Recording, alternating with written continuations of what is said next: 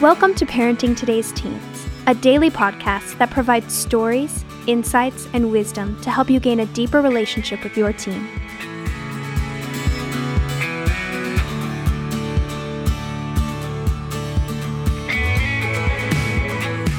On today's episode, Mark Gregston answers some of your most pressing questions. Let's hear what he has to say. Hey, if you're like me, you're always wanting to know how kids think. And we take the opportunity to interview kids on our radio program. And from that radio program, we strip some of that audio and we put it in a podcast. And so that's heard on another day when I'm not answering questions or giving a devotion or or speaking to Wayne, my co-host on the radio program. And so what we're trying to do is to not only help you in your parenting skills and giving you some new tools for your parenting toolbox, but we're also helping you understand what's going on in a kid's head. Most parents are always saying, "Oh, what is going on with my child? Why is this happening? How do I deal with this?" And it's always good to understand a child's perspective. And so because I live with 60 high school kids that come from all over the country, they live here at Heartlight, a program that my wife and I started 30 plus years ago. I have the opportunity to dive into a kid's head and try to get their understanding. We filmed those and put them on YouTube at our YouTube channel called Heartlight Stories. And if you want to see the kids that I deal with and you want to hear their stories, then go to Heartlight Stories on YouTube and just browse through. And would you do this? Would you subscribe? If you subscribe, what happens is that eventually YouTube pays us back so we can produce more resources for families. And so go to YouTube, Heartlight Stories. This is produced by, it's filmed, it's edited and produced by Alan Carter, who is the director of The Voice, NBC's hit TV series. He used to have a couple of kids live here with us, and so he does that for us. You guys have asked some wonderful questions to talk about this morning, and so here's the questions. This is what we're going to be talking about today, and somebody said, how to answer a teen about white supremacy. That's an interesting topic, and it probably mushrooms into a lot of other things. How to answer a teen about white supremacy. How should we address masturbation with our 12 and 13-year-old boys? Hey, I've got a daughter that's 23 years old. She's living with her boyfriend and getting married next year. Any counsel? Somebody else said, how do you make family time successful when you have various ages of kids and our teenager is less enthusiastic about doing things as a family, which is kind of normal. The second question is, our son's a freshman in college and will be moving back home for a while. What are some good guidelines and rules? And then the other question is, what are the signs of a teen that needs to go to Heartlight or needs to be sent someplace else? And of course, you can see all those kids that go to Heartlight at the YouTube stories that I mentioned earlier. Let me deal with this first question that I think is so important. How to answer a teen about white supremacy when they've been told it's evident in a lot of people. You know, this is what I push parents to continually, and I tell them, you have to know what you believe about white supremacy, and this gives you the opportunity to engage with your child on a different level. I wrote down some things this morning that I think are kind of at the forefront, the front burner of kids' minds that they hear all the time. And let me tell you, I'll tell you afterwards what I think that you ought to do with these things. The Confederate flag, white privilege, Russia and Israel, racial bias, hate crimes, war and conflict, global warming, inaccuracy of the press, the LGBTQ plus movement, women's rights, the Me Too movement, Democrats versus Republicans, being politically correct, Black Lives Matter, the renaming of sports teams, mass shootings. Now, I don't know about you, but I'm not so sure that I know everything about all those things, but I know they're issues. And so what that does is push me as a parent to move beyond what I know and find out more about what I don't know. Hopefully to move me to a point where I can sit down and have a discussion with my child, not a lecture. And in that discussion, have the opportunity to share my perspective, not just my opinion. And there's a difference between the two because a perspective on each one of these things has a lot to do with what we've experienced, what we've observed, what we've reflected on and spent time thinking about, and what we've, have experienced in life as well. Which is how we gain wisdom. And this is what your child's wanting. It's kind of like the abortion issue or the what's happening there. And where does that place you? And what about women's rights and the right to choose? And instead of always teaching a child, we've got to move to be training a child, which means that I'm going to let them think, I'm going to let them talk, I want to hear their perspective, knowing that the wisdom that I share as a parent is just part of the equation of them trying to get on the other side of the equal sign to figure out what they feel about those things. It's not the time for me to say, this is what I believe and this is what you're going to believe. It's more because we've done that in the first 12 years of their life. Now it's getting to a point of going, what do you believe? And let me help you with that. And if you're like me, what that means is I need to read up a little bit. I need to figure out what I really think about that stuff. I need to kind of figure out, okay, what's the wisdom behind it when I share with kids. And sometimes a kid will come up to me, and I was raised in the South, and say, what do you think about the Confederate flag? And I go, I grew up with that. It never was offensive to me. But then again, I'm pretty white, and it didn't mean slavery to me. It was kind of a neat thing you paint on a car. I mean, and then everything broadens a little bit and you begin to think, wait a minute, but it does mean something else to somebody else. And I also realized that when I went to high school, I mean, out of a school of 3,000 kids, we had one black kid in our school.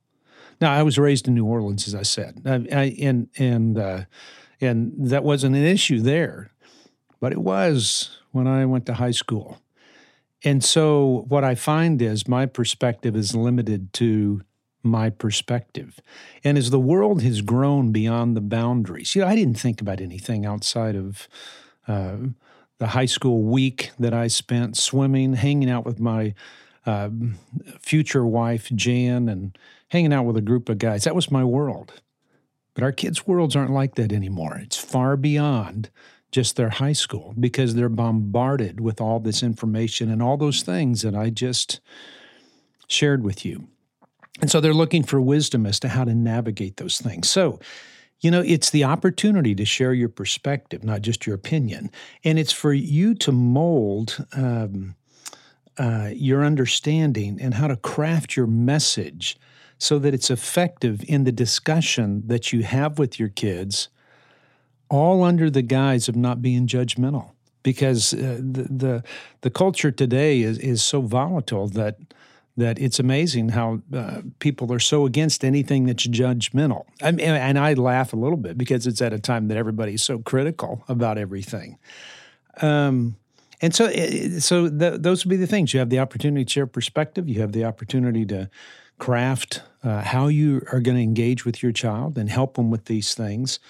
And you're going to have discussions, and you ask, and you wait for them to come back and ask you, well, hey, Dad, what do you think about the Confederate flag? Okay, now don't talk about when you were in high school and at an all-white high school, but now think from a different perspective, because that's what they're wanting.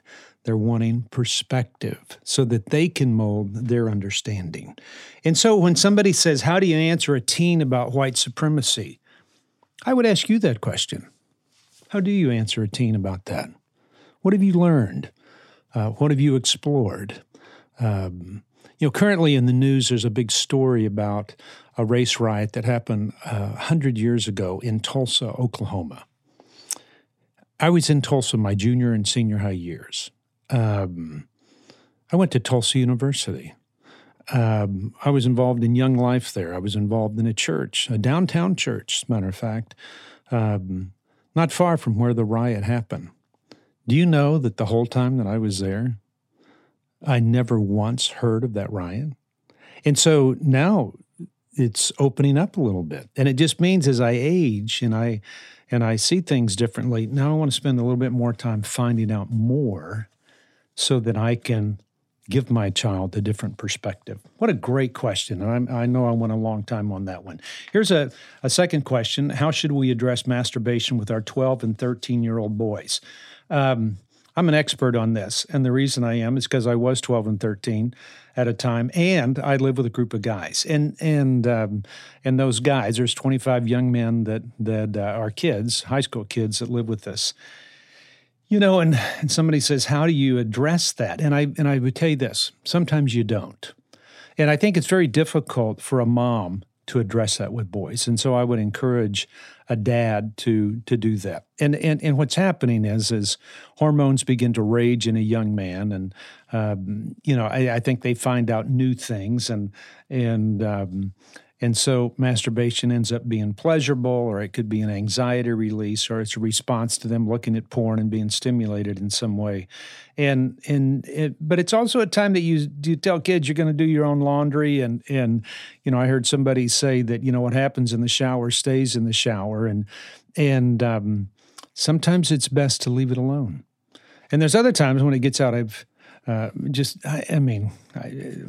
of hand. I don't want to say that, but it gets to a point where it's a little bit abnormal, and then you have to address it a little bit more. But usually, kids kind of get through it and make it to the other side, and they're all alive because it just. And then you can. That's been proven because all the men that are alive today have succeeded. Sometimes you leave it alone, or you get your husband to talk to your kids about it. Hey, here's another question. Somebody says, my daughter is 23 years old. She made her mistakes growing up. And in quotes, it says, I definitely made mistakes in raising her. And so often I wish I could do it over. But her dad died at age 4, and now she's living with a young man.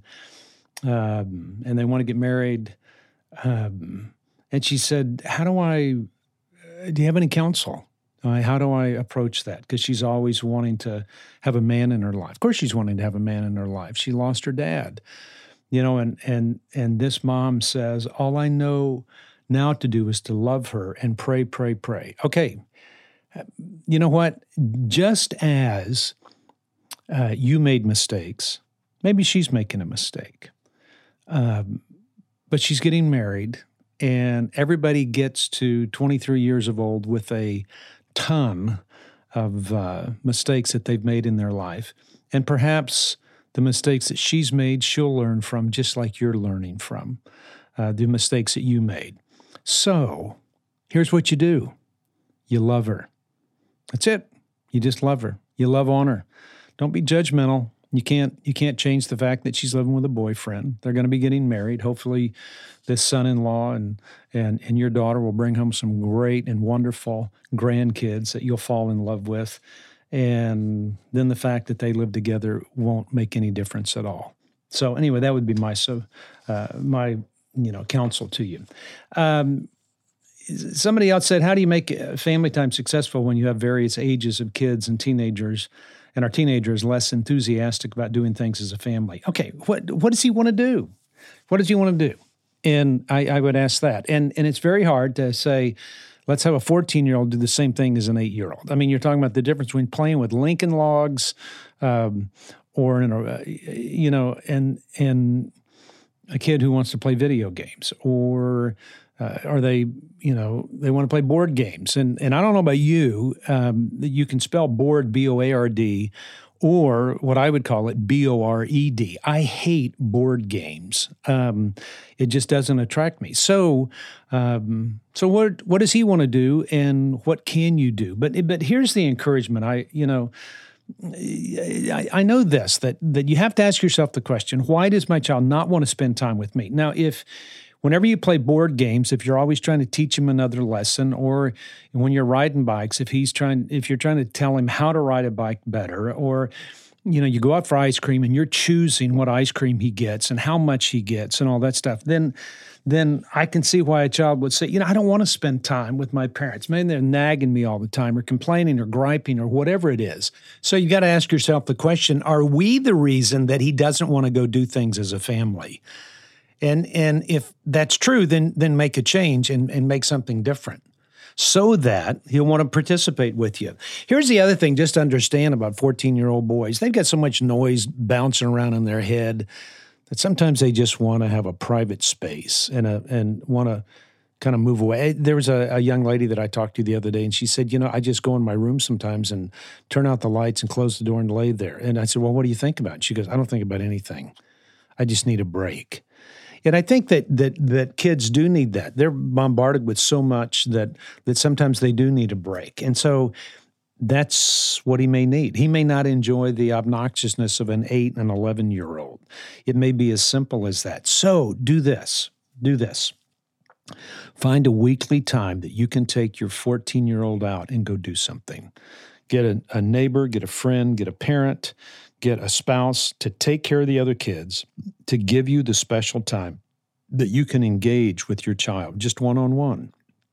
Not 2-on-2, not 2-on-1, not where he gets lost in the process of taking care of, younger kids and siblings. But just spend time with him. And then when your other child gets to be 14, then hey, we're going to spend time together as well. So now you're spending a weekly time with a new 14-year-old, and now you're spending time with a 17-year-old. And then when your 8-year-old gets to be 14 in 6 years, now you're spending time with a 17-year-old, a 20-year-old, and a 14-year-old.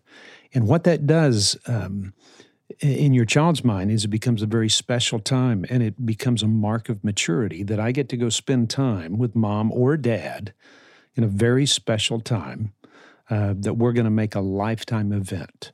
And it'll change the way that your kids look at you as a parent. Hey, our son is a freshman in college and will be moving back home for the summer. What are some good guidelines? Here's some things that I would share with you. What about smoking and vaping? Are they doing that? Do you allow them to drink at home? What time does your house shut down? When you say, okay, hey, nothing good happens after midnight, we're locking the doors. You can stay out all night if you want, but this house shuts down. What about the cleanliness of the house? What about chores? Do they still have to do something? Maybe your child comes home and said, the only thing we want you to do is mow the yard. What about guests, meals? If you're going to eat meals, let us know. What about a participation in family events? Because you just don't want to be a boarding house during the summer. You want a kid to engage, and evidently there's a concern about that. So definitely line out those expectations before your child comes home. Somebody else asked this, what are the signs, how do you know when you make a decision if a teen needs to leave home and go to live somewhere else? Kind of like a Heartlight, what we have, a residential counseling center. It's a great question, and I would tell you this, that when things aren't going well, that's when you start considering some of the things, and you've tried everything. You've literally tried everything. Things begin to go dark. Your kids are hating things they once loved and loving things they once hate. They become depressed, they're full of anxiety. They can't function. They don't want to go to school. They have a new set of friends. They're smoking pot all the time. It becomes physical. There's anger outbursts that you can't control. And I think those are the times that you go, okay, we've got to do something different, because if we continue on this path, it's not going to be good. So the litmus test for this is easy. Ask yourself the question, in 6 months, is your child going to be in a worse place than they are now if you continue to do the same things you're doing now? And that's the test. If it's going to get worse, then do something. And it may be in 6 months, they're not going to be around. The question that I ask kids all the time is, how do you get here to Heartlight? What were the things that were happening? And most of them will tell you that Heartlight came later than it should have. It should have been a little bit earlier. And that becomes important. So, Mom, Dad, you have to act soon, because what kids do and how they handle situations is tough, and there's some pretty bad outcomes out there. Again, I would encourage you to go to the Heartlight Stories YouTube channel and view those kids, look at them, see if you can find your child in some of those stories, and listen to the wisdom that they share. The other question that this lady asked is how do you, if you do send them off, how do you make them feel like they're not being abandoned again, which is so important. And the way you do that is you make it their choice. And that means somewhere along the line you have the discussion and you say this, that, hey, I know you're not happy and we're not happy, and here's some things we're requiring. And I'm kind of, shortening this a little bit. Here's some things we're requiring, but if this continues like this, you're not going to be able to live here. So we want you to live here. We want you to be at home. We want to resolve the problems. We want to make the changes. We want to do whatever we have to do to keep you here. But if you continue on the same path you're on, just know that you will be choosing to not live at home anymore. And we would hate for that to happen, but that would be your choice, not our choice. And what happens is now a child doesn't feel like they're being abandoned. What they feel like is they've made poor choices. And most of the kids, when they get here, even though they would rather be at home, they feel a great sense of hope that somebody's finally done something to get them to a better place. Because if you're miserable watching your child spin out of control, I can tell you there's one other person that's more miserable than you, and that's your child.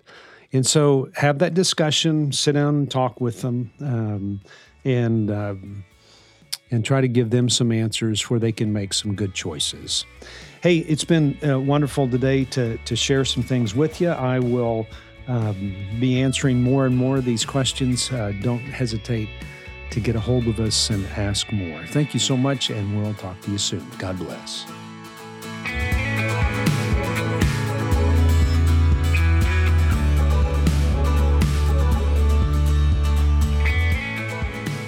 Thanks for listening to Parenting Today's Teens. For more information, visit parentingtodaysteens.org. And to learn more about Heartlight, visit heartlightministries.org. If this podcast has been helpful to your family, please share it or give us a quick rating and review on Apple Podcasts. Of course, you can listen to Parenting Today's Teens wherever you listen to podcasts. Join us back here on Monday for another great episode. We'll talk to you then.